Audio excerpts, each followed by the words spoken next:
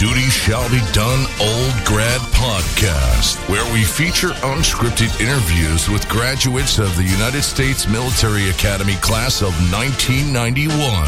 The Duty Shall Be Done Old Grad Podcast with your host, Jamie Schleck, starts now. We're live. I'm going to wait for a couple of thumbs up from our classmates and see if the people roll onto the podcast with us. Just make sure we're live, but I think we're pretty much good to go. And so we'll just chit chat here for a little bit. So your weekend was it good? You got to go outside with a raincoat on or something to like talk to people? Well, yeah, it's Oregon, right? So, and with COVID, you can't have them inside. So everybody's just used to being outside in the rain anyway. We call it liquid sunshine. Mm-hmm. So if you want to talk to somebody face to face, you're usually on a walk. And I learned that it's not really a raincoat. You call it a rain system. So you have the whole hood and everything, and everybody's just used to it. I've seen people talking on a street corner in a total downpour. Really? It's just like the normal, it's just like driving rain. That's like typical Oregon weather. Huh? Yeah. And there's these two moms, and you see them, going like this and talking. It's hilarious. And I was like, right on. Why not? Right. They go home, shake out the coat, do what they got to do. So it's kind of funny. Everybody's awesome. Just okay with it. I needed to go outside this weekend. It's freezing cold and it's snowing right now. So I'm in a different place than I normally am. I'm in my home office, so I may not talk as loud here. And so I had to get out because I've just been so cooped up this weekend. I went for a hike this weekend. That's when I recorded this quick little video. Oh yeah, I saw that. You're getting ready to meet up with Scotty. Yeah. That's the plan. So I love it. So, by the way, we got a lot of people who have rolled onto the podcast. So great. Welcome to the Old Grad Podcast. I hope everybody is having a good end of January. Our guest this week is Beach Pace from company E1. So welcome, Beach. And Beach was just mentioning that she's coming to us from Oregon, where it rains quite often. And I was just saying how I was outside this weekend, went for a quick hike with my dog, and I needed that outside kind of solitude to just kind of get my thoughts together and whatnot. But and we're also beginning to plan for this really big event because Colonel Scott Halstead, who just retired from the Army this week, congratulations, Scott. And congrats, Scott. He is going to be leaving, taking off on the Appalachian Trail in a couple weeks and going from Georgia to Maine. And so I'm hoping that on June 1st, we'll be able to hook up with him on his journey and be able to spend the day with him. That'll be 30 years to the day, to the minute that we've all graduated. So that's what I'm looking to do. Right on. That'll be cool. Another thing from this week, tragically, I want to also highlight the fact that this is a week where we unfortunately lost one of our classmates, Keith Melanson, company C1. We celebrated his life, and tragically he died in a car accident on January 21st. And so our thoughts and prayers go to his family, to his wife and his three kids, Aiden, Luke, and Caitlin. He basically embodied our class motto of duty shall be done, and he lived up to West Point values. He served in the military, he served in the Army, and then he transitioned right into the FBI and had a 26-year career or 25-year career as a FBI agent. Worked in counterterrorism, worked in all kinds of areas, and so he definitely lived and served our country well, and he will be deeply missed. So, Beach, I'm so psyched to have you. You have been mentioned to me as a guest by multiple people. And when I saw the announcement, I noticed that a number of your teammates from the soccer team all chimed in like, yes, this is going to be awesome. This is going to be great. So that's very nice of them. Yeah, I think everybody's excited to have you here. And happy to be here. Thanks for the invite. You have the appropriate background because you describe yourself as a gray hog, the ultimate gray hog, huh? Well, the ultimate is the one that's still in, right? But yeah, I loved it there, and I was so proud to be able to go. And you know, I always wanted to do something with a higher calling. When I was in high school, I was made fun of a lot. I was in junior ROTC. And when I found out about the academies and then I visited West Point, I just was like, this is it. This is where I want to be. So, you know, when we're all there, we have something that we have struggle with and then something that we do well at. And my struggle was academics, but I loved everything else. And in fact, I love the academics. I just wish I was sharper at them. Later on, I went on to get a master's and I was like, man, this is a lot easier. And I don't know if it was mindset or life experience or what, but yeah. So something about just having to only worry about school and not all the other stuff in your life, you know? Right. Yeah. But yeah, I loved being there and I was proud to be there. And I just listened to Vince's interview and I was proud to be in First Reg. I really was. I loved E1 too. Go Vikings, E1, damn it. And yeah. And I loved the little Grant barracks that we had. I love that little alcove that we had there too. So yeah, I look back on it fondly.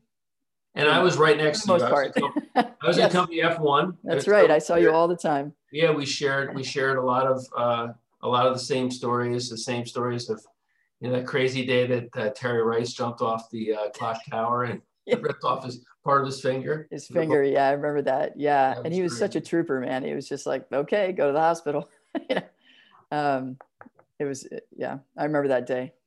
And Terry Rice, by the way, who has been, you know, basically working from home, he has been rucking and road marching 5 to 15 miles a day for the last year. So he is ready for this. He's ready for this trek with Scott Halstead this summer. That's awesome. Yeah. Good job, Terry. Yeah. That's great. And E1, you know, I was always in such admiration of E1 because it seemed to be such a cohesive team and had strong military bearing. You didn't have the most highest academic achievements, but you basically achieved everything else, right? You were like, you're great at athletics, great at military. Mm-hmm. So what was that like in company E1? I ate it up. I loved it. You know, we had a strong Sandhurst team and then people supporting Sandhurst. We were good at athletically, you know, and academics was a bit of a struggle, but so I was in the right company, but I loved being in that environment. I think I would have struggled if I was in a company that, you know, was less strack. I think it would have been like, why am I here?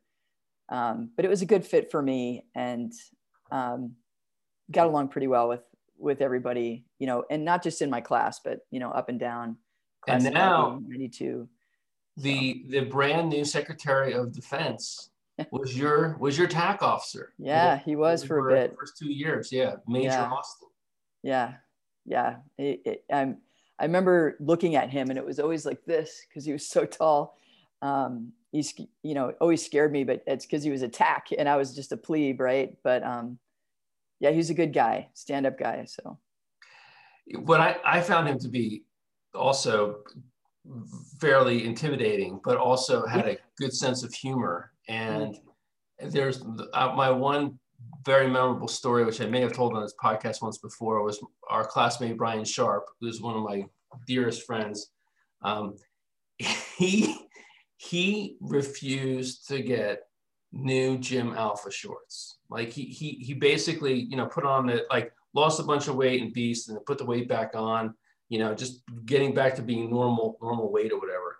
He had these Jim Alpha shorts that were obscenely tight. It was, if they were orange, he could have worked at Hooters. I mean, that's what they were like. But he was so cheap. He said, I'm not going to buy new shorts. I don't care. Like, I got no one to impress in this place. I'm wearing these damn things. I'll stretch them out, whatever. And he goes pinging out in Central area. And Major Austin stopped him dead in his tracks and like said, turn around. And he looks at him and goes, what is wrong with you? What's wrong with you? And then, so that was my story Major Austin back in the I day. can totally see him doing that too. Yeah. What are you doing? What are you thinking? Yeah. What is wrong with you? Yeah. So that was a pretty funny experience. But now he's Secretary of Defense. That's I know, it's crazy. First, so crazy. first African American Secretary of Defense, which About is time. surprising that he's only the first. But I know, long overdue, yeah. and I'm so glad it's him. So it is interesting though, this debate about civilian control of the military and these former generals taking on that role, like Mattis. Like Mattis got a pass because he was, I think people thought like, hey, we just need somebody there that understand what's going on. And, I read an article talking about how there's been like really not a lot of civilian leadership over the military for like the last, almost like 7 or 8 years, So like as such, like the military, the Joint Chiefs of Staff have become, more and more of this kind of like powerful influencer in terms of the direction. So it'll be interesting to see how he does. I hope he does well. I'm sure he'll do well. I hope he does well too. I'm sure he will. Yeah. But it'd be quite interesting too, because here you've got two of your former, not just two, many of his former cadets and former commanders and former soldiers that are still in the military, obviously still in the Army. D.A. Sims, who is commander of the 1st Infantry Division, and Joe Ryan, who is also general officer, and then number of colonels and other people that have, basically served under him. So anyway. Yeah, he certainly has a good group under him. So yeah, I'm sure he'll do great. Yeah.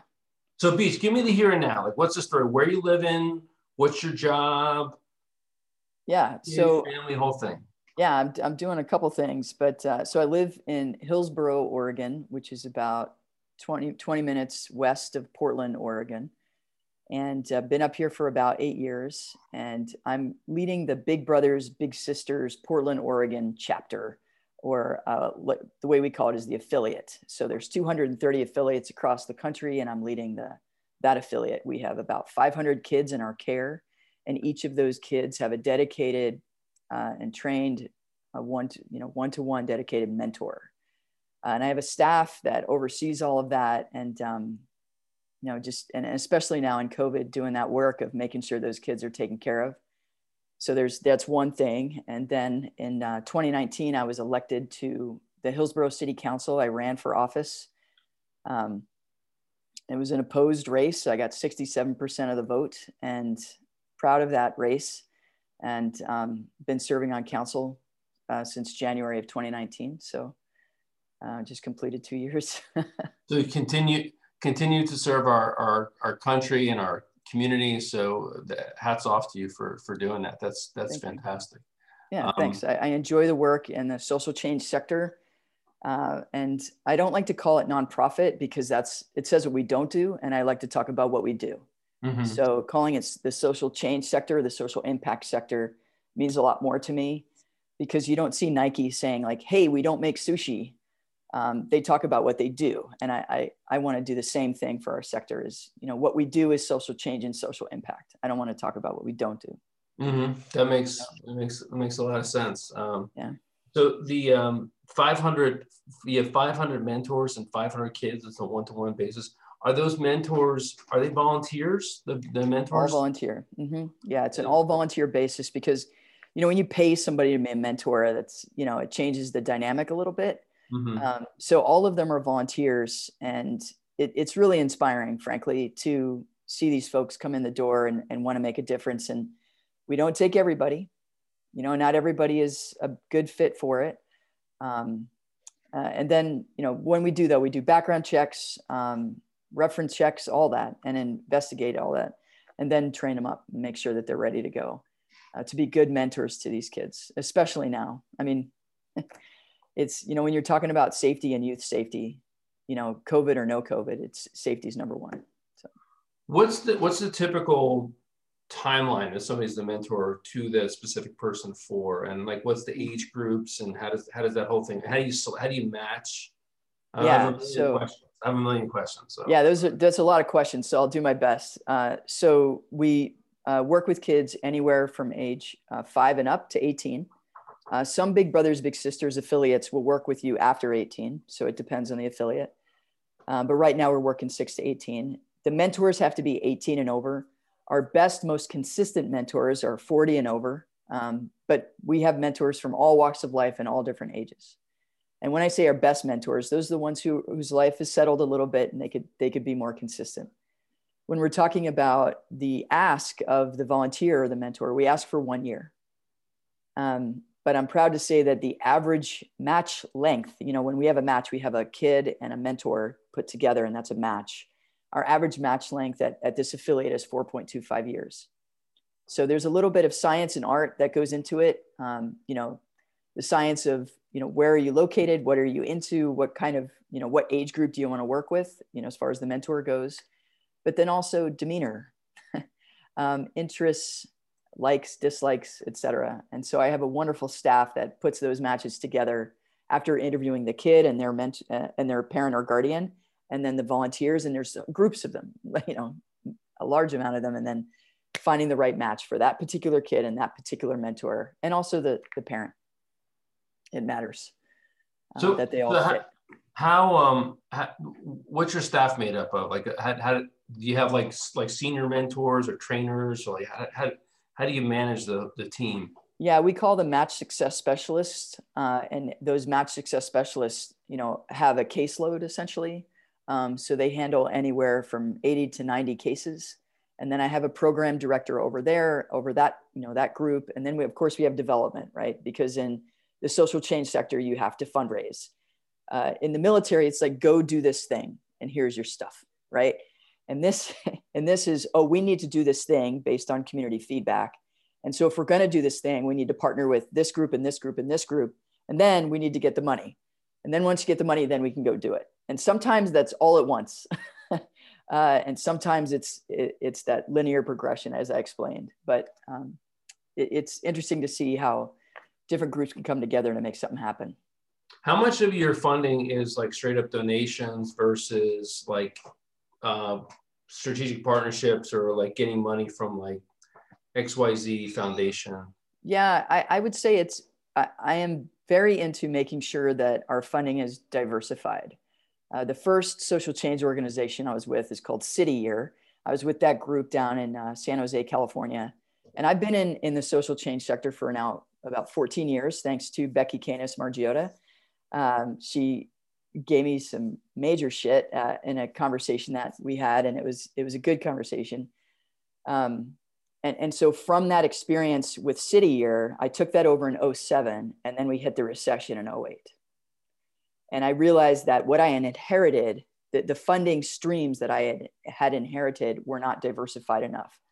So it's like 25%, 25, foundations, corporate foundations, private foundations, just individual donors, events, et cetera. So we try to make sure we spread it out. So if any one pillar falls down, we don't get shut down.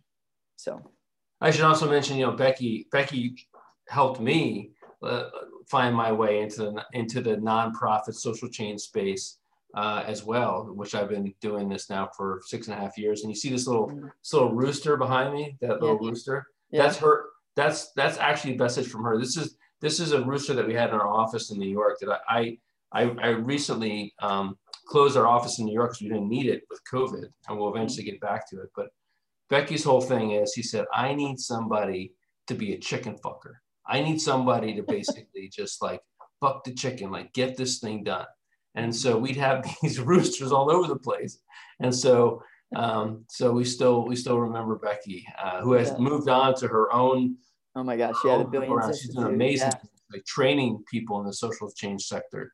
Yeah, and she was in the sector when I was still in for-profit. I was in pharmaceutical sales, and I was doing my thing and making money, and I we had lunch in San Jose, and she was talking about homeless and that work, and I remember asking her about it, and she was asking me about my work, and I said, I really like the money, but I don't like the leaders, and there's no mission-based focus. It's about profit margin, right? Money.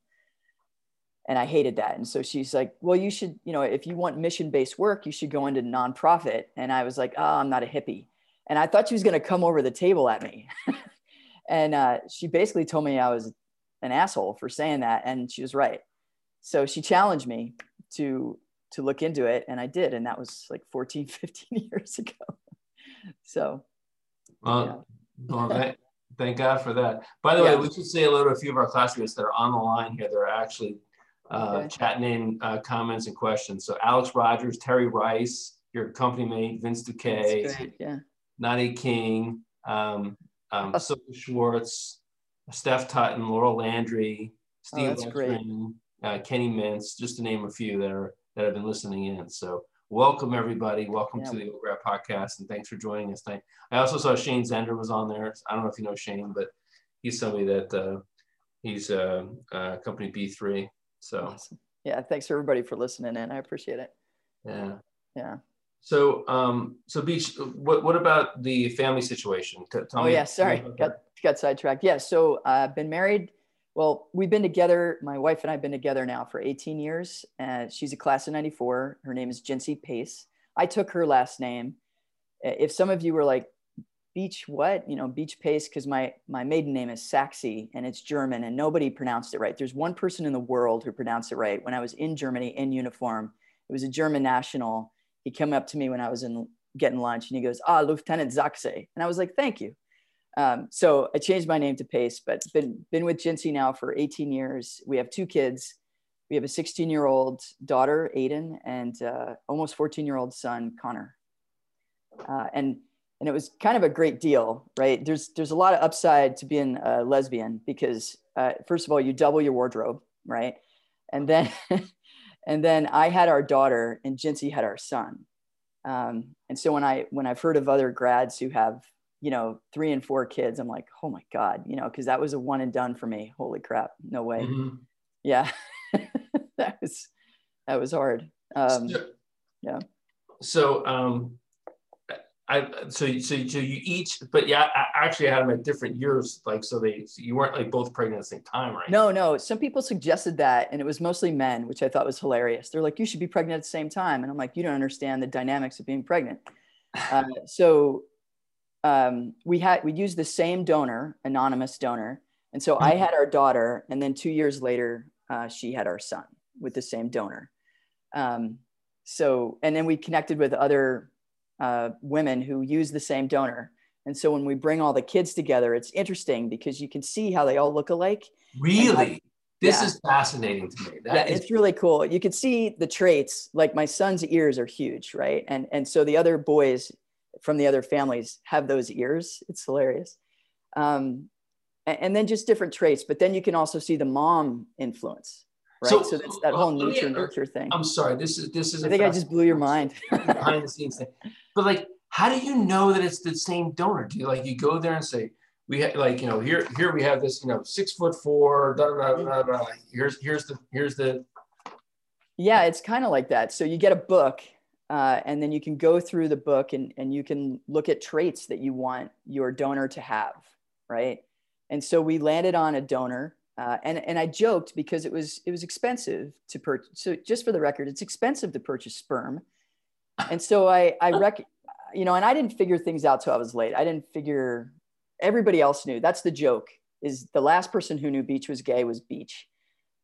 So that's another thing. But I joked with Jincy. I was like, why don't I just fly back to Jersey and sleep with, somebody that I dated there? And it's a lot cheaper because it's just free. The plane ticket. Yeah. Well, it's the plane ticket, right? Okay. But a free dinner, maybe. Right. Anyway, but looking like this, I wasn't getting any of that action. So she was like, no. And so we used the sperm. So you go to the book, mm-hmm. and so then, but then they then tell you, like, we're going to let you know these other families that have used the same.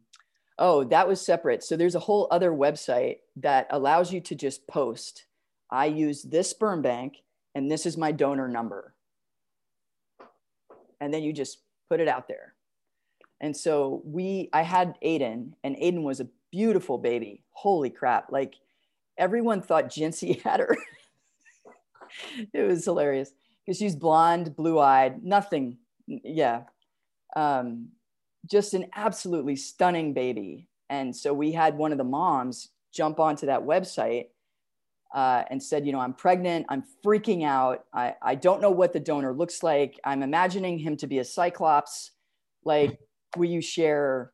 And that's a common thing, by the way, for women who are pregnant. They just have these weird dreams, whether you know that you're the dad or not. You just have these weird fucking dreams that mess with your brain. Anyway, she contacted us and said, hey, can you send a picture of your kid? Like, is it okay? Like, I need peace of mind. And so we sent her a picture of this gorgeous freaking baby. And she was like, I feel so much better. And that was it. And so we connected with her, and she had 2 kids. And then there's a mom out in Boston, and she had a son. And there's other moms who had twins, but they didn't want to connect with us. They thought it was too weird. So that's fine. But wait, how did they know that because so partners went to the website. One of the partners was like, oh, let's connect. And the other partner said no. So, that's cool. So is there any like discussion of like, what about the donor? Would we ever want to meet the donor or no? Yeah. So we got us, I forget what they're called, like known anonymous donors. And what that means is that at 18, our daughter, and any of the kids who are from the donor, any of the kids at 18 can contact the sperm bank, and the sperm bank can release the last known address of the donor. And so of the group that we're connected with, Aiden is the oldest. She's 2 years away from finding out if she wants to. So we'll see. It's really not our decision. It's really their decision. So, but his donor number was 262. And so we align that with the letters of the alphabet. So BFB, so 262. Are you tracking? Yeah, I get you. Yeah. So we affectionately call him Ben, or Benjamin Franklin Boned, or Ben Boned. So, wow. Yeah. If his name is actually Ben, it's going to be awesome. So. Well, anyway, a little crass, but funny. No, but thanks for sharing that, man. And what it's beautiful too that you have, this shared common bond. You and Jinsey and the kids and wow, that's amazing. Yeah, it was pretty great. And when Jinsey was pregnant, because I had been pregnant, I was actually and she will attest to this. I was actually a really good partner because I knew what she was dealing with. I had done it 2 years ago, 2 years prior to her. Right. And so I was like, oh, I got you, sit down, or oh, I'll do this, or, whatever. And so that actually brought us closer together because I understood, what she was dealing with. So. Yeah. Wow. And I was older. I'm a little bit older than Jens, so I went first. And so where's she from? I mean, she's class of 94. She's class of 94. She's from Texas, and I'm from Jersey. So what was that about? We didn't meet at the academy, which was really good for so many reasons. We approached the academy very differently. But now, out and doing our thing, it's really interesting to see how our experience just weaves through our lives in so many different ways. And then her class, all the women in the class of 94 are really tight. And so it's really cool to see that, to see her interact with them, except for, no, they did get together in 2020. So they get together every year, a group of them. And it's just really cool to see that camaraderie that they have. So it's nice to be married to an academy grad. It helps me out because dating was brutal. It was just it was like, well, why did you do that? Or what was that? Or how was that funny? It's like, fucking forget it. I'd rather just date somebody who knows what I'm talking about.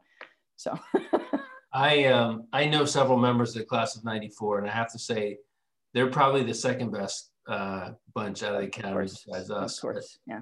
They are really squared away in terms of their organization as a class. They are, yeah. Well, and that's attributed to one of their classmates, Brandy. Yeah, Brandy. Yeah, Peasley. Brandy's awesome. So, awesome. Yeah. But anyway, so I think I answered the "what am I doing now" thing. So, city council, big brothers, big sisters, married or together for 18 years, 2 kids. I serve on a LGBTQ board out here. We're trying to set up a center for the LGBTQ community and allies out here on the west side of Portland. So We got to talk more about the council thing though, because we haven't talked about that very much. Yeah, would love to. How'd you get? Did somebody approach you? Did you say no? I got to run. Like, did you have an issue that you wanted to get accomplished? Like, what was the driving force that made you want to do this?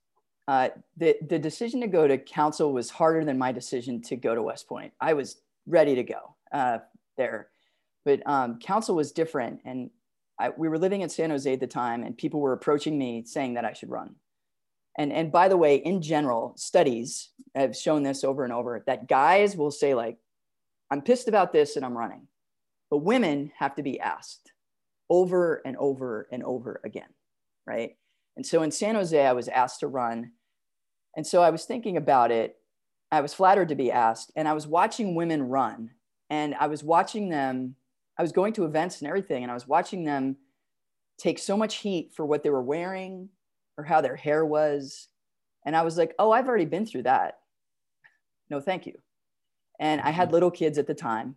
And I just didn't see it working. I was working very long hours at the social change organization I was with, and it just didn't fit.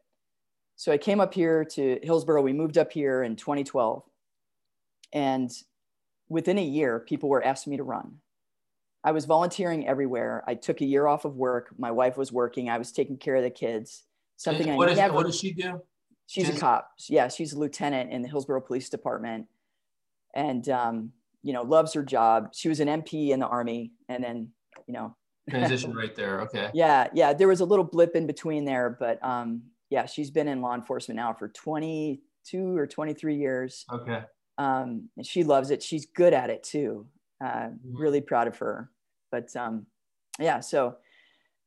so people were asking me here, and then I started considering it more. And then there were a bunch of things that happened, but one of them, I was sitting in my car listening to a woman who was running an Emerge program. And Emerge is a program for women who want to run for office. And there's Emerge Oregon, Emerge California, Emerge New Jersey, there's one for each state. And she was saying the stats about women being asked. And so I'm sitting in my car in traffic, facing the sun at 6 p.m., like hot as hell. And she's like, so if you're a woman and if you've been asked, you should be running. And I was like, shit. Right. And I'm just alone in my car feeling guilt. So that was one. And then I was talking to a couple city councilors. And then the final thing was my wife was asked to be on the security detail for Governor Brown. And Governor Brown came to the area. She was on the security detail. So my wife was gone from like 5 a.m. to 10 p.m. She comes in and says, she puts her gear down, comes right up to me and says, you need to run. And I was like, why? And she said, I watch what Governor Brown does. You do that all the time. You listen, you learn, you act. You do it all the time in the social change thing. You do it all the time in your volunteering. You need to run. I'm ready. Run for city council. And so we talked to the kids because it's a family decision, really. It affects everybody. And then, because this is, by the way, this is no little city council. You're talking about like how many people in that? That's like 100,000. 120,000 people, 6-person council plus a mayor, so 7 total. And right outside of Portland, and we have things come from Portland into us a lot of times. And so, yeah, it's a decision that shouldn't be taken lightly. And whenever anybody says they want to run, my first question is, have you talked to your family? Mm-hmm. But I'm not a single issue candidate. It was more about, I want to take my executive experience and bring it, to government, to policy, because in the social change sector, I see the result of failed policy all the time. So I thought I'd get at it from the other end. Have you learned, I'm sure you've learned a lot, but have there been any unique discoveries being now on the other side of those issues that has changed your viewpoint on things, or how we might address some of these complex and wicked problems? Yes, there are a lot more sides to an issue than I realized. I knew there were many sides to an issue, but there's more to it often, and not political. It's just logistical in many cases. And so just working through that. And some of it is political, and some of it is just absolutely different communities are impacted different ways. So for example, we have a homeless concern in our town, and we have more and more people who are homeless. Everyone is seeing that across the country. We'll be seeing, but I am sure by the end of this, the numbers I've seen are a 40% increase in homelessness across the nation. And, we are responding to it. And then that has an impact on, wherever we put a homeless shelter, the businesses around it don't like it. Right. And so you have businesses who are struggling right now. You have people who are sleeping on the street, and both deserve good service. Right. And some people see a decision to put a shelter somewhere as mutually exclusive. Like, you hate our businesses because you put this shelter right near us. And then other people say the businesses can handle it. Let's take care of humans in our world. So, and both of them are right. The businesses are right. Let's definitely talk offline, because we can talk about the shelter idea too, because shelters are really just like they become like building extra capacity in a system, and it just fills up, and it just rather than getting people through homelessness, it tends to have them get stuck there, stagnant. Yeah, right. Yeah. But then what do you do now? Right. So if we develop a plan and say, okay, well, and we'll do this and this and this, and in 4 years we'll have something. Well, how does that help the person now? Right. So there's a lot to it. So, there's a lot that we're not going to tackle tonight. No, we're not going to talk. But we should definitely talk further about this, because policy issues around people experiencing homelessness is definitely something that's very challenging. And I'm sure that Community Solutions, which is run, I'm involved in the organization. It's run by our classmate's sister, Roseanne Haggerty, right, Paul. World-renowned social change maker. So there's a lot happening in that space, and I hope that we can try to help make a difference. But so now, is the town council? What's the political makeup? Do you have anybody that's like different from? Is it all Democrat, all Republican? Is it like mix and match? How's it? Technically, we're nonpartisan. So when we run for city council, we're nonpartisan. And then if you go beyond that, then you're talking a different animal. Like if you run for state legislatures, state ledge, either Senate or rep, that changes. And of course, then US, the Senate or rep, that changes. But I would say it used to be, people talk about colors like red and blue. And I would say we're pretty purple right now, maybe a little bit more blue. But, when you look at the history of the council, it was very, very Republican leaning. And it's just coming back, or not coming back really, but just, coming more toward the middle, I'd say. And so the debates and conversations we have are very rich. I really enjoy the people that I serve with on council. They bring different voices and different perspectives. And I really appreciate the conversations we have. And I mean that truly. I love hearing from everyone. So that's fantastic, and I'm so proud to know you for all that you do. Right back at you, man. Let's go back pre 1987. Like, what was your life like growing up? What made you want to go to West Point? Like what you were a Jersey girl living in Brick Township, New Jersey. So tell me about that time. Yeah. So I was at Brick Memorial High School, go Mustangs. And I was in junior ROTC and Air Force Junior ROTC, and I loved it. And I was playing soccer, and I was on the school team, but I was also on a traveling team. Right. So you had to try out. And then I was on the New Jersey State team as well for a few years. You had to try out for that each year. And I was at a tournament with my traveling team, and the coach was there, Gene Ventriglia, women's soccer coach.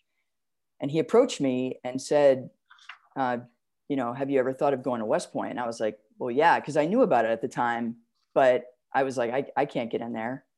And he's like, so we talked about it, and I ended up talking with some of his staff and all that, and looked into applying, and I realized I could.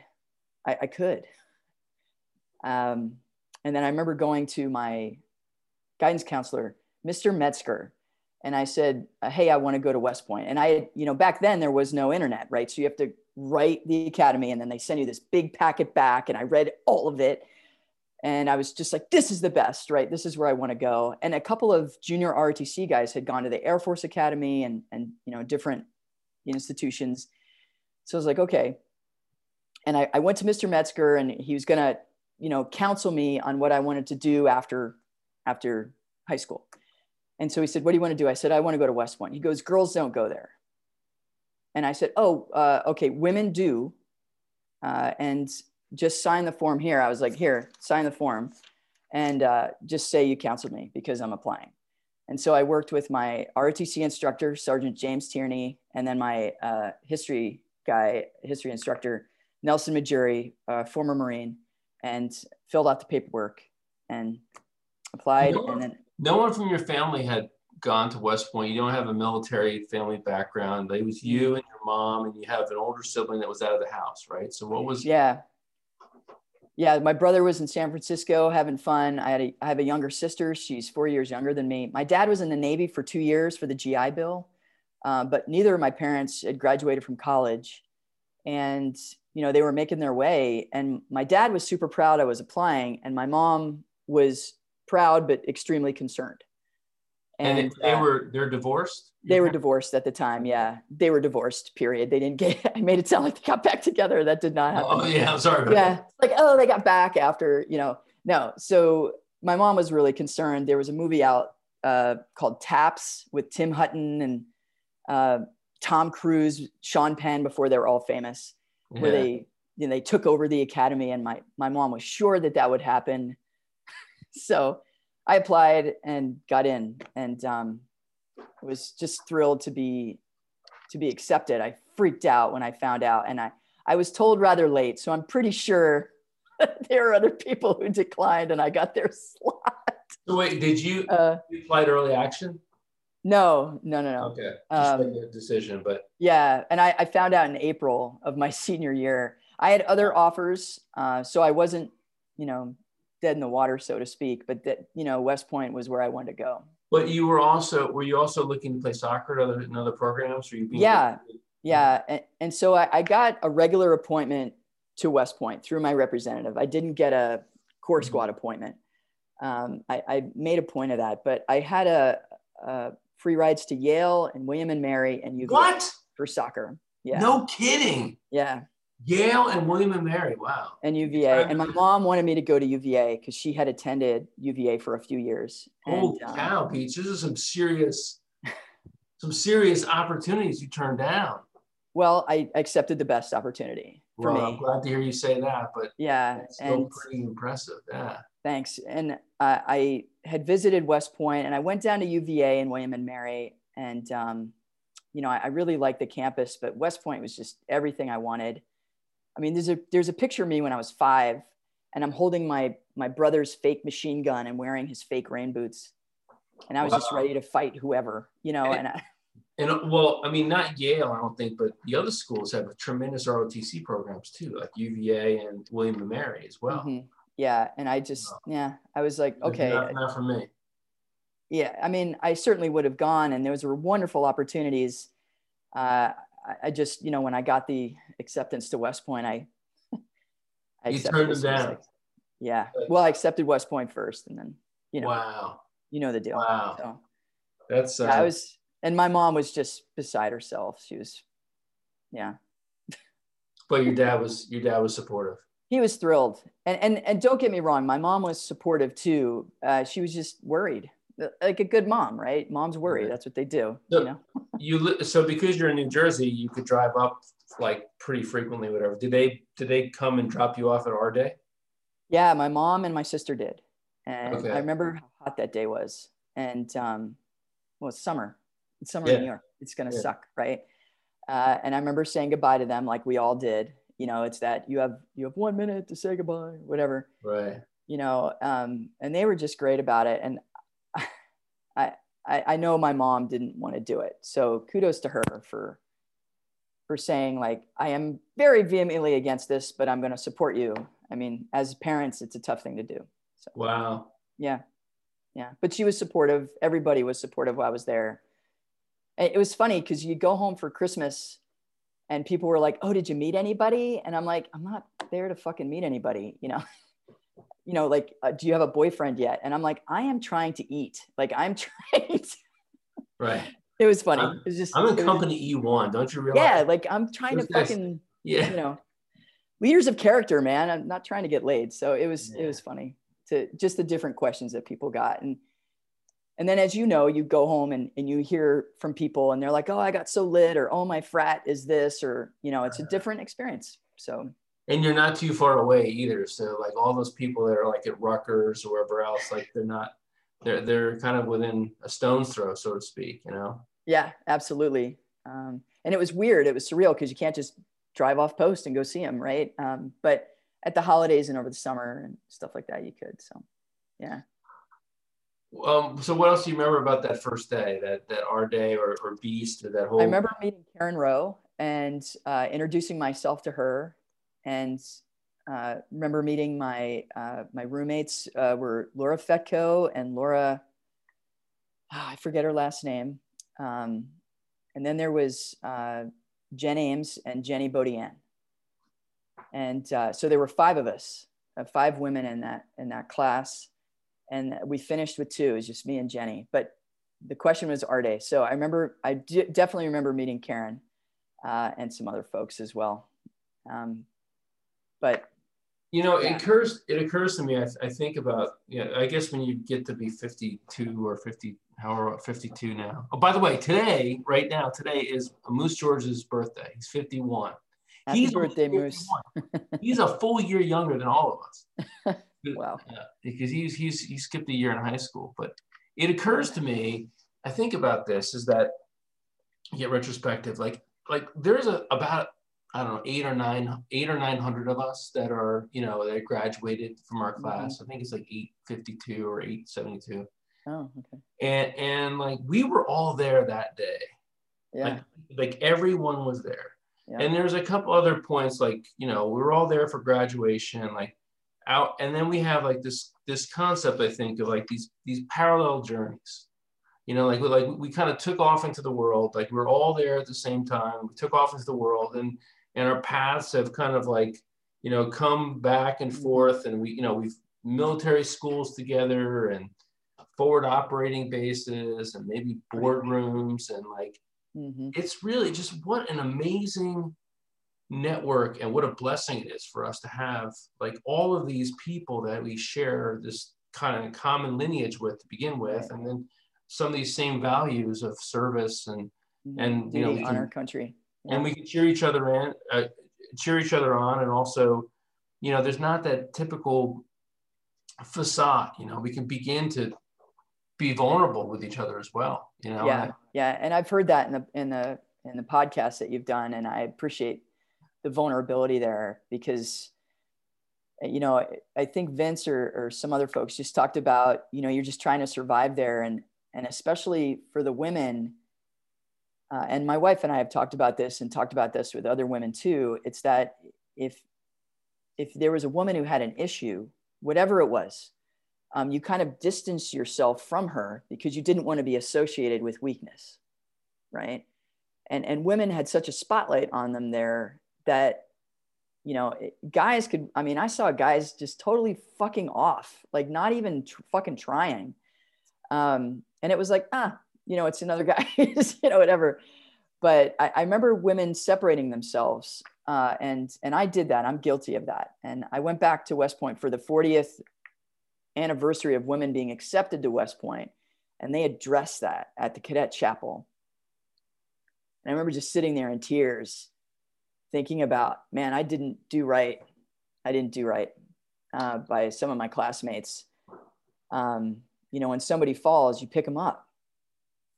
It is a very fascinating dynamic, and we talked a little bit about this earlier on the pre-call, but I think that in many ways, the years that we were at the academy were some of the toughest for our female classmates, because we weren't quite at that 20% level where there's like an identity and group dynamics, right? So it was like you were like an honorary guy if you were there at that time. And there was that conversation that we talked about, that Jen Bodian talked about in her book, right? Like where she was in the back of a deuce and a half and people were passing around a pornographic magazine, and she felt relieved that they felt comfortable enough around her to be passing around a porno magazine. It wasn't like, hey, that's inappropriate behavior. It was like, hey, I'm relieved that they could do that around me, that I'm like the person here. Yeah. Yeah. And to be able to blend in, and it's funny because we wear camouflage, right? It was when people didn't notice you were there, it was a win. You know, and they could be themselves, but when they're like, oh, sorry, nope, can't talk about it. You know, it's like, you know, I'm not here to change everything. I just want to learn, just like all of you. So yeah, it was, I agree with Jenny in that respect, that it was good to blend. It was good not to be noticed. It was good when no one knew what you were up to that day, because most of the time that was not the case. We kind of stuck out. So you probably, I mean, I think, you know, by the way, my sister's an attorney. And anytime someone in the family has a legal problem, they call her. She's like those of us that are attorneys or doctors. I see like Brad Woods is on the call here. He's also listening. I'm seeing some comments. Yeah, probably anybody that any ailment, like, hey, I got a hangnail, I got this, I got that. Call Uncle Brad. Like get the information from him. Right. So anyway, I'm quite certain that if you are a woman graduate of West Point and somebody's daughter is considering going to West Point, they want them to talk to you, right? You probably we've done that. What advice would you give? So what advice do you give to young ladies that are considering going to West Point? Oh, well, my wife and I have talked to young women who are interested in going. And we always ask, like, you know, the why, because the why is what gets you through the shitty parts. When you're like, why the fuck did I do this? You know, you have to remember that why, but then also, you know, grades, how are you in academics? And are you in good physical shape? And how are you with being pushed, right? What kind of grit and resilience do you have? We were talking to a young woman who's attends the same Taekwondo place as my son. She's in a very different level and all that. So this is a young woman who's gone through a lot and trained herself and has straight A's. But when we talked about the rigors, not necessarily about being a woman, just the rigors of West Point, she was like, no, thanks. Mm-hmm. But what I would say is what I would say to a man, which is, are you ready? You know, what is your why? Are you ready academically? Are you ready physically? Are you ready to become a leader of character for our nation? And do you understand service?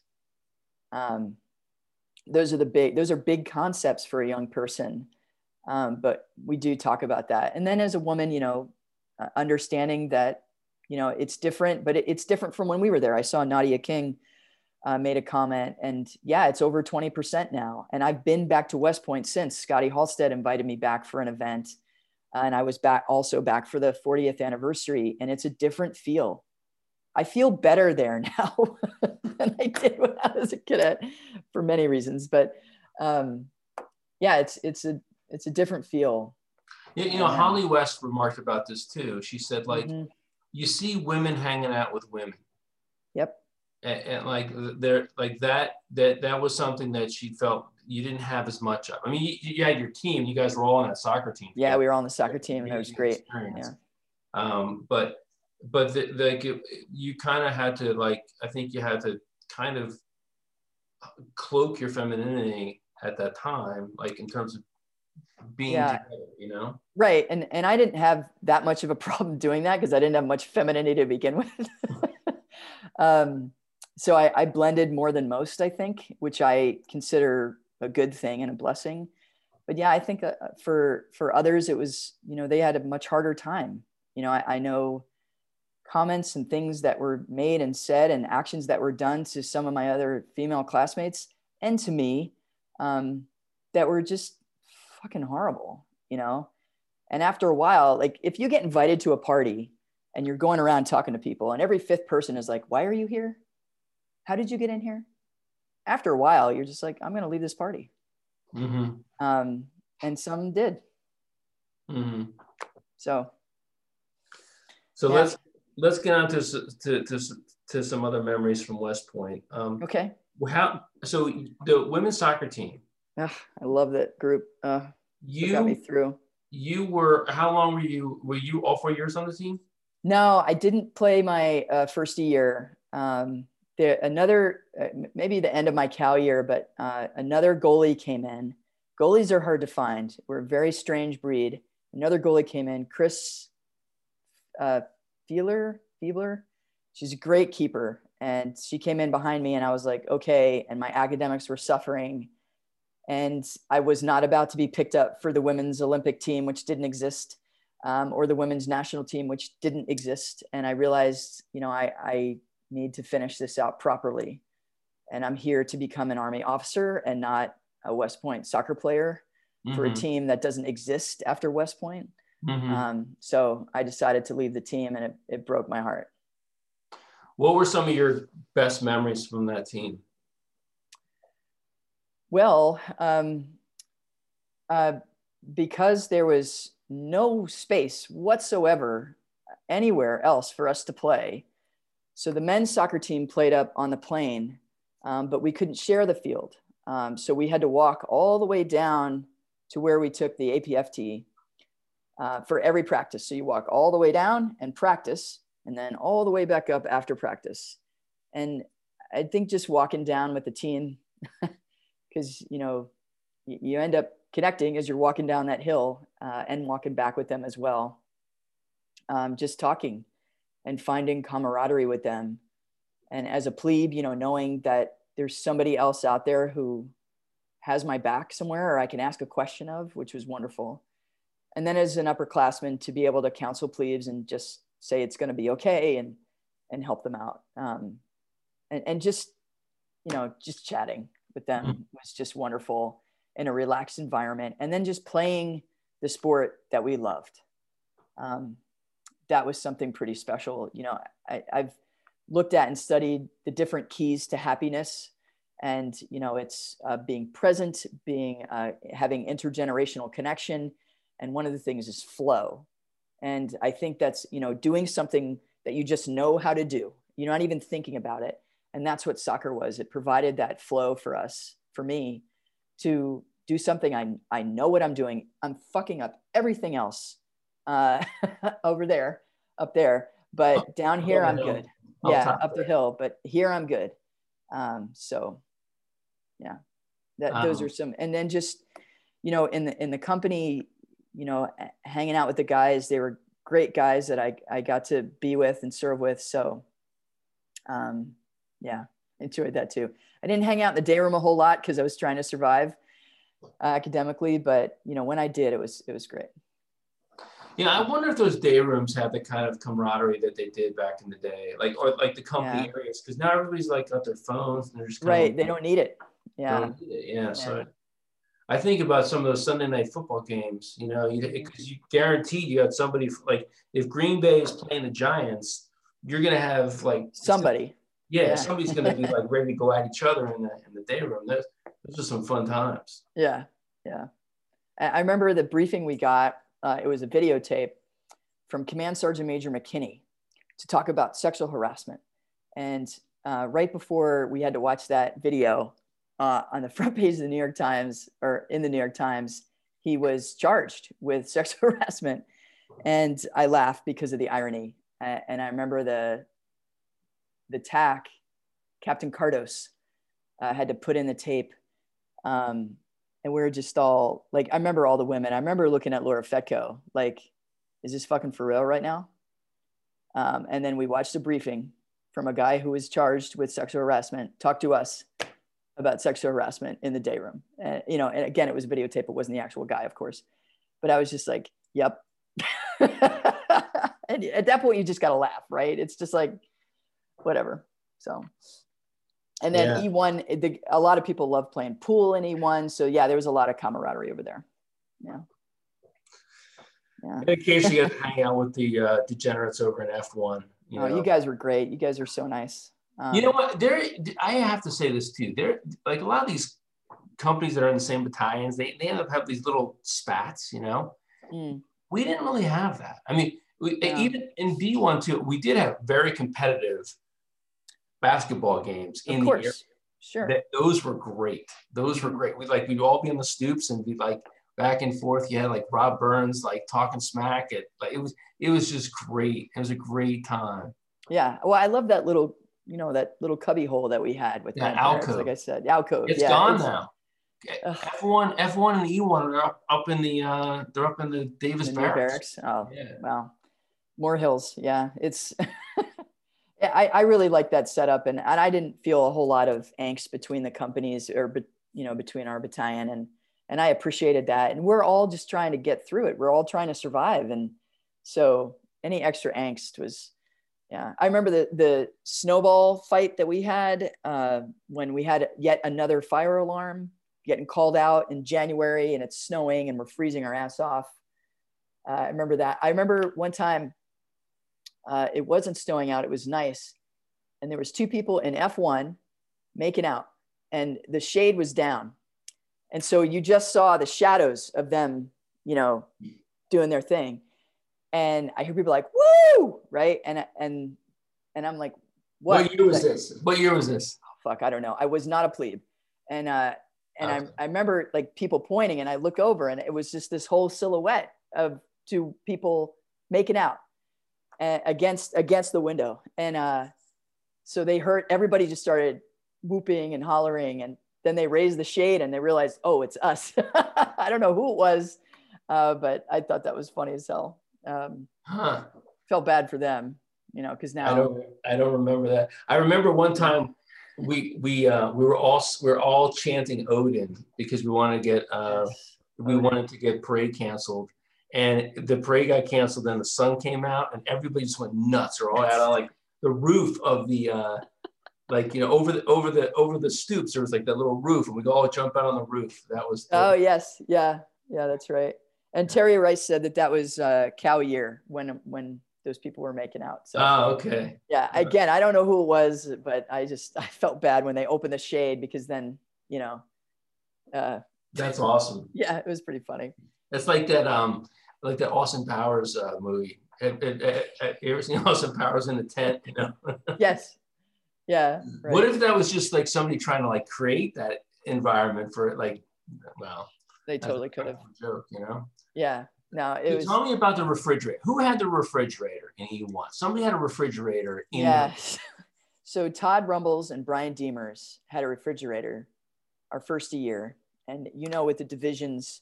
You had the closets, and there's this top right corner in each side where that was just like wood. It's just wood. It's fake. And they somehow got the facade off, and it fit a mini fridge in there. And it was a coup, right? That they had done this, that they had figured this out. And it was amazing. And, looking back and talking to other friends who went to colleges, of course, they had a whole fucking giant refrigerator in their room anyway.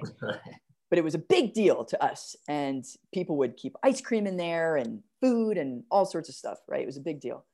And so they ran the electrical cord out of the top corner of the little thing, down the wall, and then plugged it in to the desk light that was underneath the bookshelf. Okay. And it was great. It worked months and months, no problem. And then I was a cadet in charge of something, right? And for the company, and then the OIC came by, officer in charge came by to inspect. And so I have to go around with him. And we were in the last division in the company in the top floor, because I was right across from Todd and Brian, and it was perfect, right? So anyway, I'm like, he'll never go there. I wasn't even thinking about the refrigerator, right? And the rooms, of course.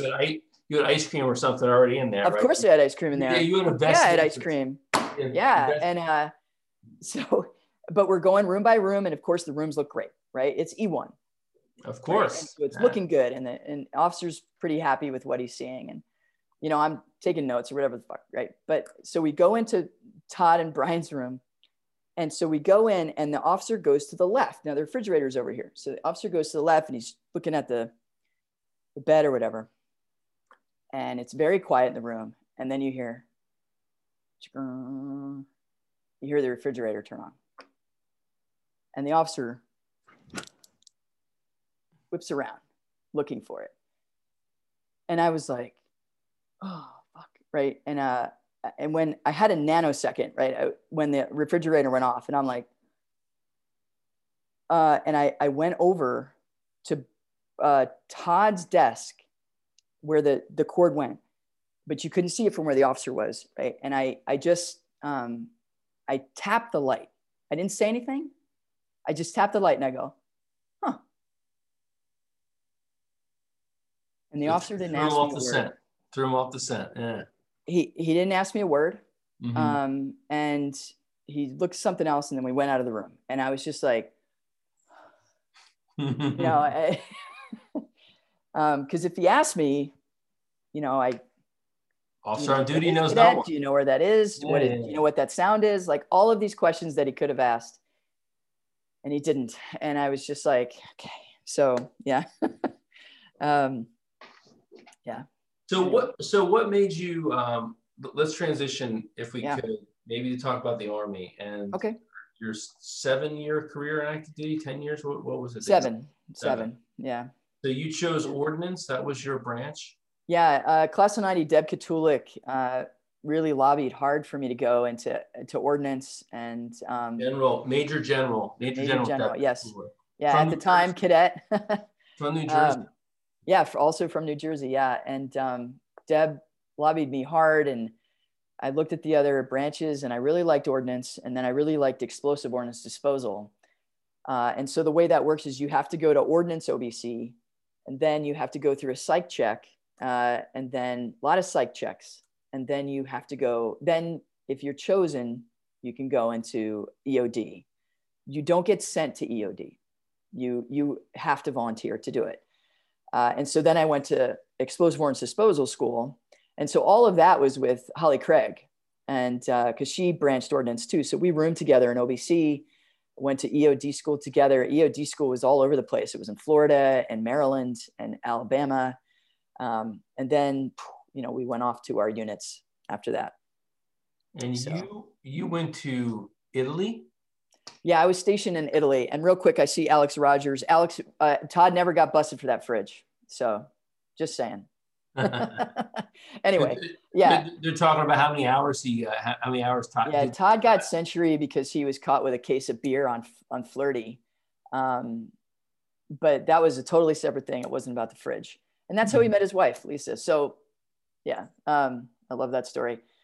But yeah, Todd didn't get hours for that. And to answer your question, Jamie, I ended up in Italy. I was supposed to go somewhere else, but they changed my orders last minute and I got sent to Italy, which was pretty great.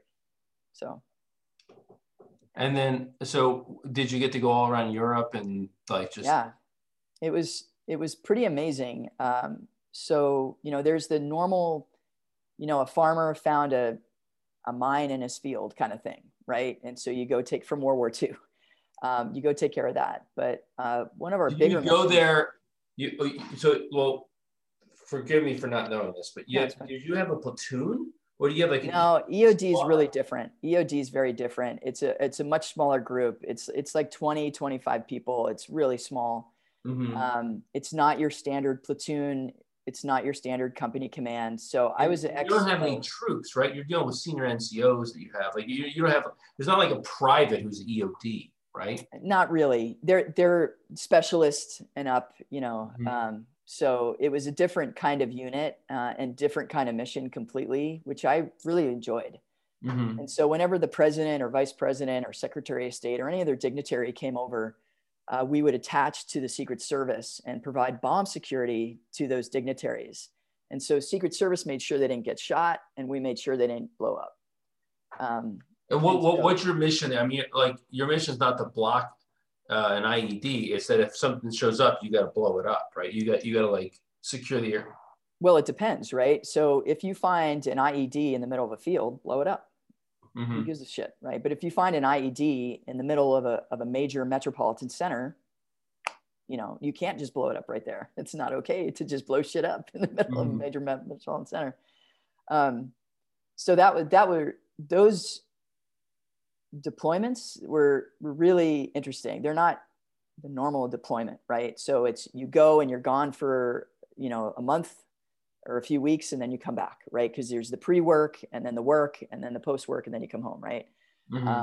So, you know, I got to go to Moscow, Rome, you know, Germany, England. It was really, really all cool. Based out of Italy there, all. Yeah.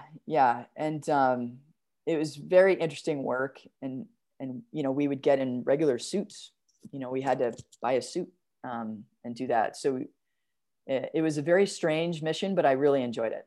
And it blended well with, you know, my interests and what I liked, and had great NCOs, great soldiers. Really enjoyed working with them. So then you head back, you do your advanced course, same place.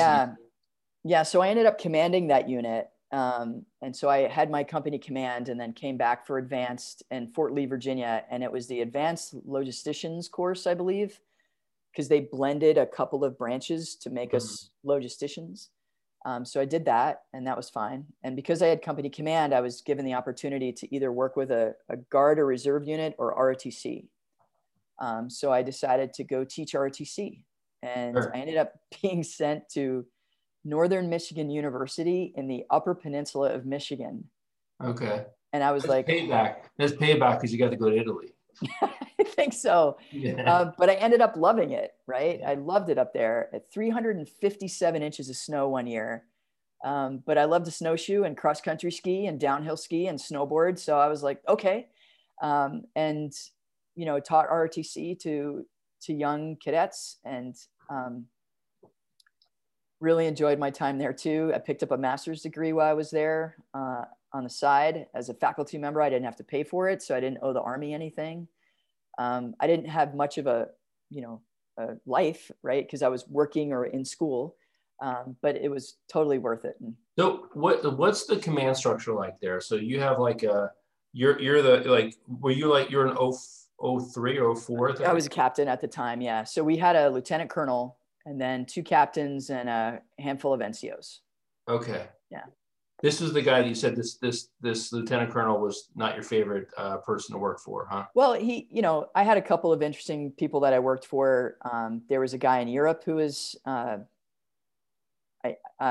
was an interesting deal. I was really glad I had my commander buffering between me and him. I was really glad I went to West Point, because this guy was all into hazing, and it didn't faze me because of what I'd been through. That was Colonel Gene King. I have no problem saying his name. And I remember being at a dining out. And so he was sitting across from me, and his wife was here to his right. And I remember he went to grab the salt, just for his food, and his wife flinched. And I knew exactly, I knew where I stood with him. So, yeah. But my ROTC commander, he was a VMI grad.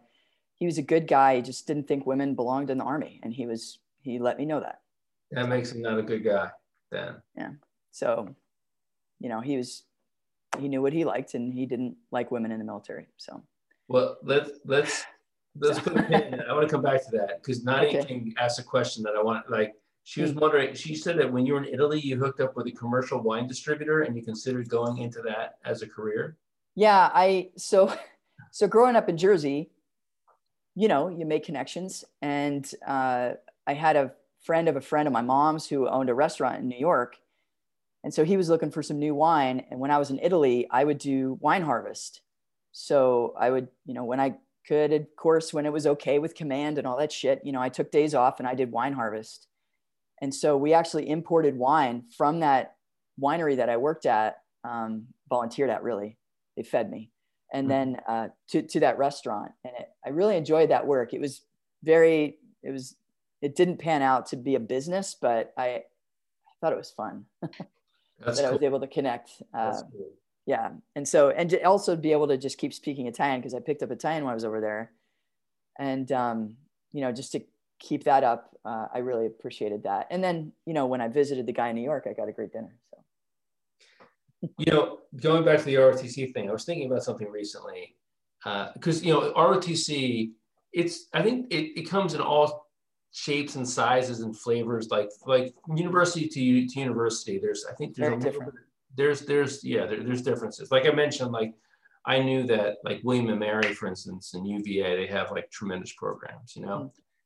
So can you imagine being the young captain or the 0405 ROTC person at the University of South Carolina right now? Because the president of the university is General Caslin, and the chief of staff is our classmate, Mark Beeger, right? So you got like war heroes that are like running the university, and you're trying to run this ROTC program. Yeah, it's like that has got to be like living in that's got to be like a high tension environment. I'm sure the ROTC program is going to get really amped up there. I'm sure. Yeah. And yeah. I'm sure it was already strong to begin with, but right. But think of the support you get too, right? Mm-hmm. So.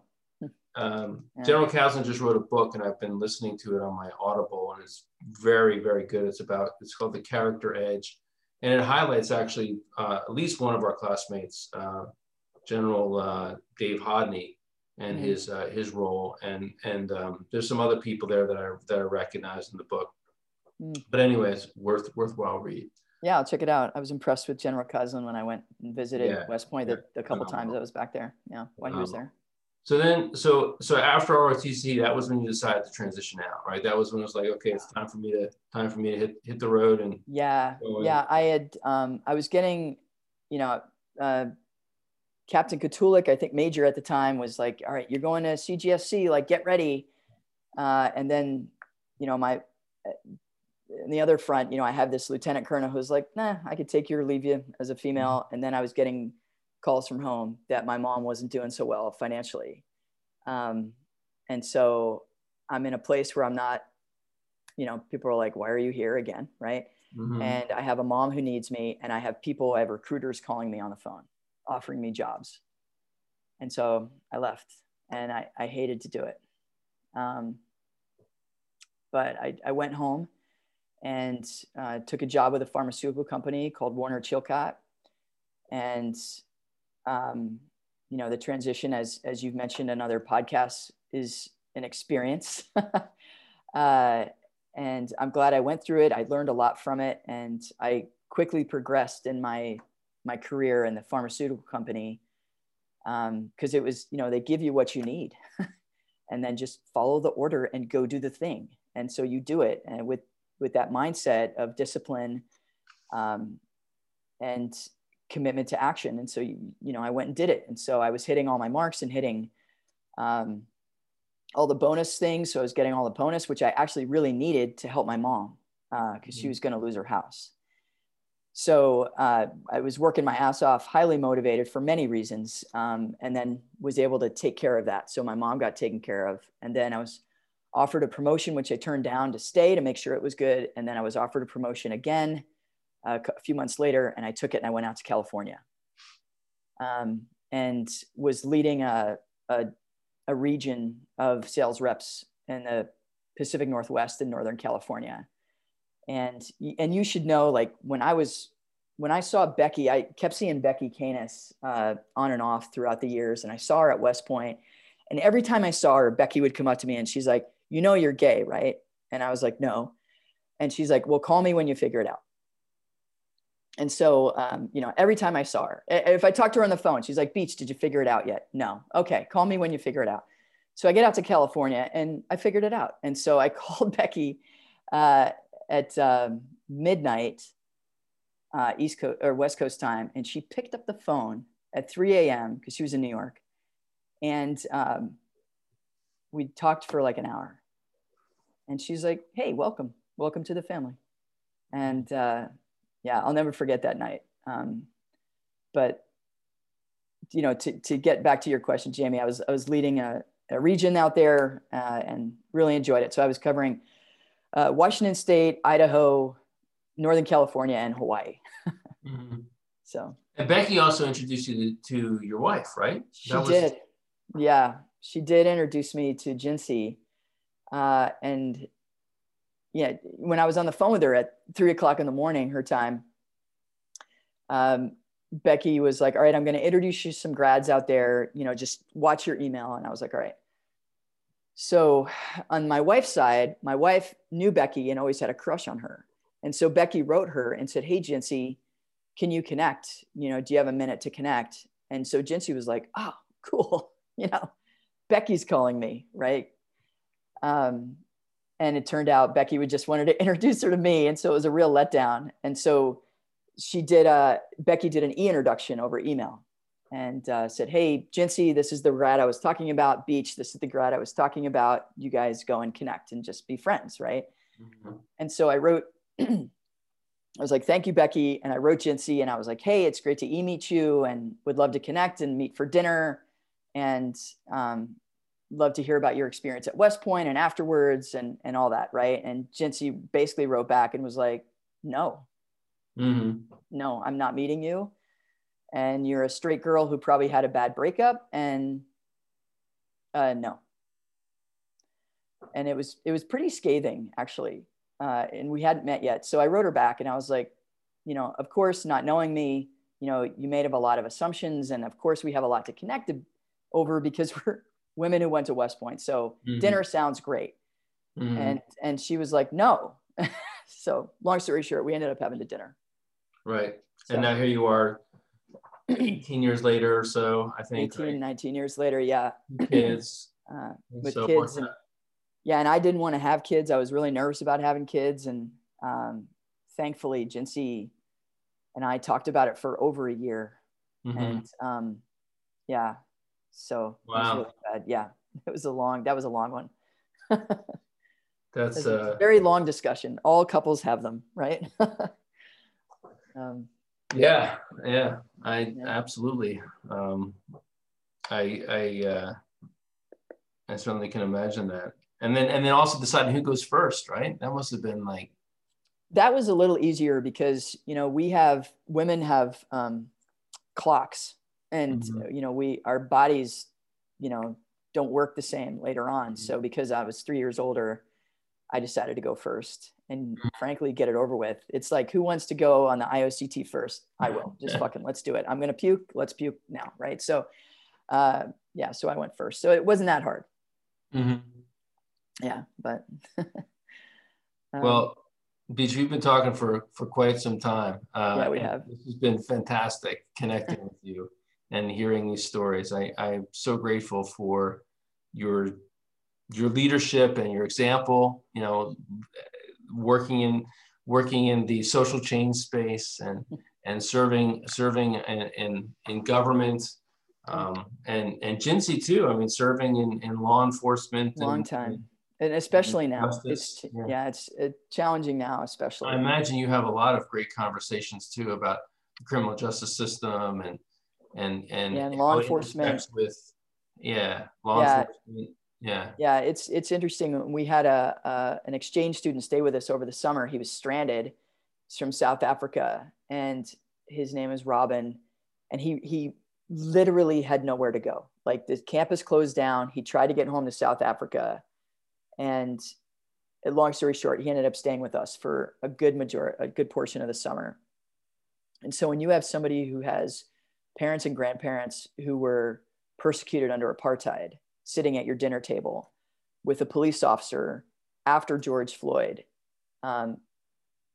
those conversations were so rich, and my kids were there for those too. And it was just really good.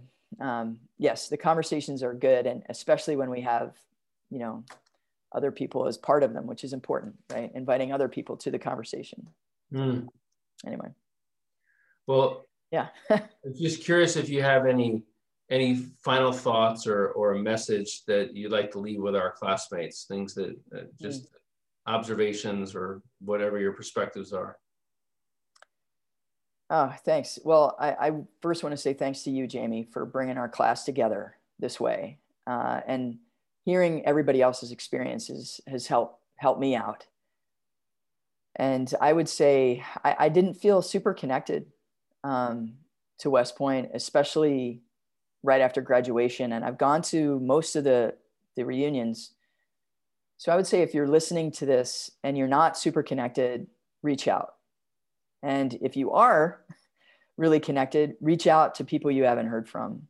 And I'm guilty on both sides, right? Of I could reach out more. But Vince mentioned this too in his podcast, is reach out, and we have the time now, right? We have the ability. We're not running around with infants. We are in a different stage in our lives, and we frankly need the support. I think it would be really smart for each of us to reach out to each other in some way, company mates, soccer, teammates, whatever it might be, to reach out and be there for each other. And I'm looking forward to seeing everybody at the 30th. Hopefully this will go. We'll get COVID taken care of and we can all get together. I think we will. And I think that's a great message, Beach. And I'm just so grateful for this connection that I have with the 800 and some odd other people that we share this parallel journey together. And I'm really looking forward to this thing that kind of has come up in the last week or two of trying to do this Appalachian Trail hookup this summer. Scott's going to do this the whole damn thing from Georgia all the way to Maine. I love it. Plenty of opportunities. And the other thing too, Kenny Mintz is going to be doing another one in 2022. He's going to be walking east to west. And so that's giving me another opportunity to connect people. So I think that should be another opportunity for us to get together, outside of the academy normal thing. Like this is, and I think as the years go on here, we should probably learn some of the best practices of other classmates. Like you say, class of 94 and class of 64 does this too. They get together like on the off years, like every 2 years they do something. Yeah, it makes a difference. I got together with Andy Dzinski and Jay Supine fall of 2019, and it was great just to connect. We met up in Vegas and saw some shows and stuff, but just to say hey. Yeah. Because this, as you mentioned earlier, it's such a unifying experience and such a unique experience. I mean, and we've seen recently, like you can threaten somebody with death and they still won't wear a goddamn mask, right? But this day, that our day, and those 4 years together, that is a unique experience to get everybody to do the same thing at the same time. And we did it. Mm-hmm. And so that's something that should be celebrated and heralded, frankly, and so connect. It's good for your mental health. It'll keep you safe and make you laugh. Well, that's a great note to end on, Beach. Stick around after the credits roll out. I just want to say thank you again for leading by example, and duty shall be done. Thank you for joining us on this edition of the Duty Shall Be Done Old Grad Podcast. Please check back on this Facebook page for information about featured guests and upcoming episodes of the Duty Shall Be Done Old Grad Podcast. You are magnificent. You're magnificent. You're magnificent. You're magnificent. You're fantastic. So thank you. You lived up to the hype. So I don't know about that, but thank you, Jamie. And again, thanks for connecting us this way. I mean, you must be enjoying it. And I know I've heard you say like you're thinking about stopping. I hope you don't. No, yeah. I do love it. It's a labor of love. I mean, the thing is that AOG has asked me to do this. I heard on the thing with Vince. All of West Point. And so the question is, can I run both of them at the same time? I don't want to give this one up because this one's so special. Or do I just help them get that thing off the ground and get them kind of going and let somebody else run it?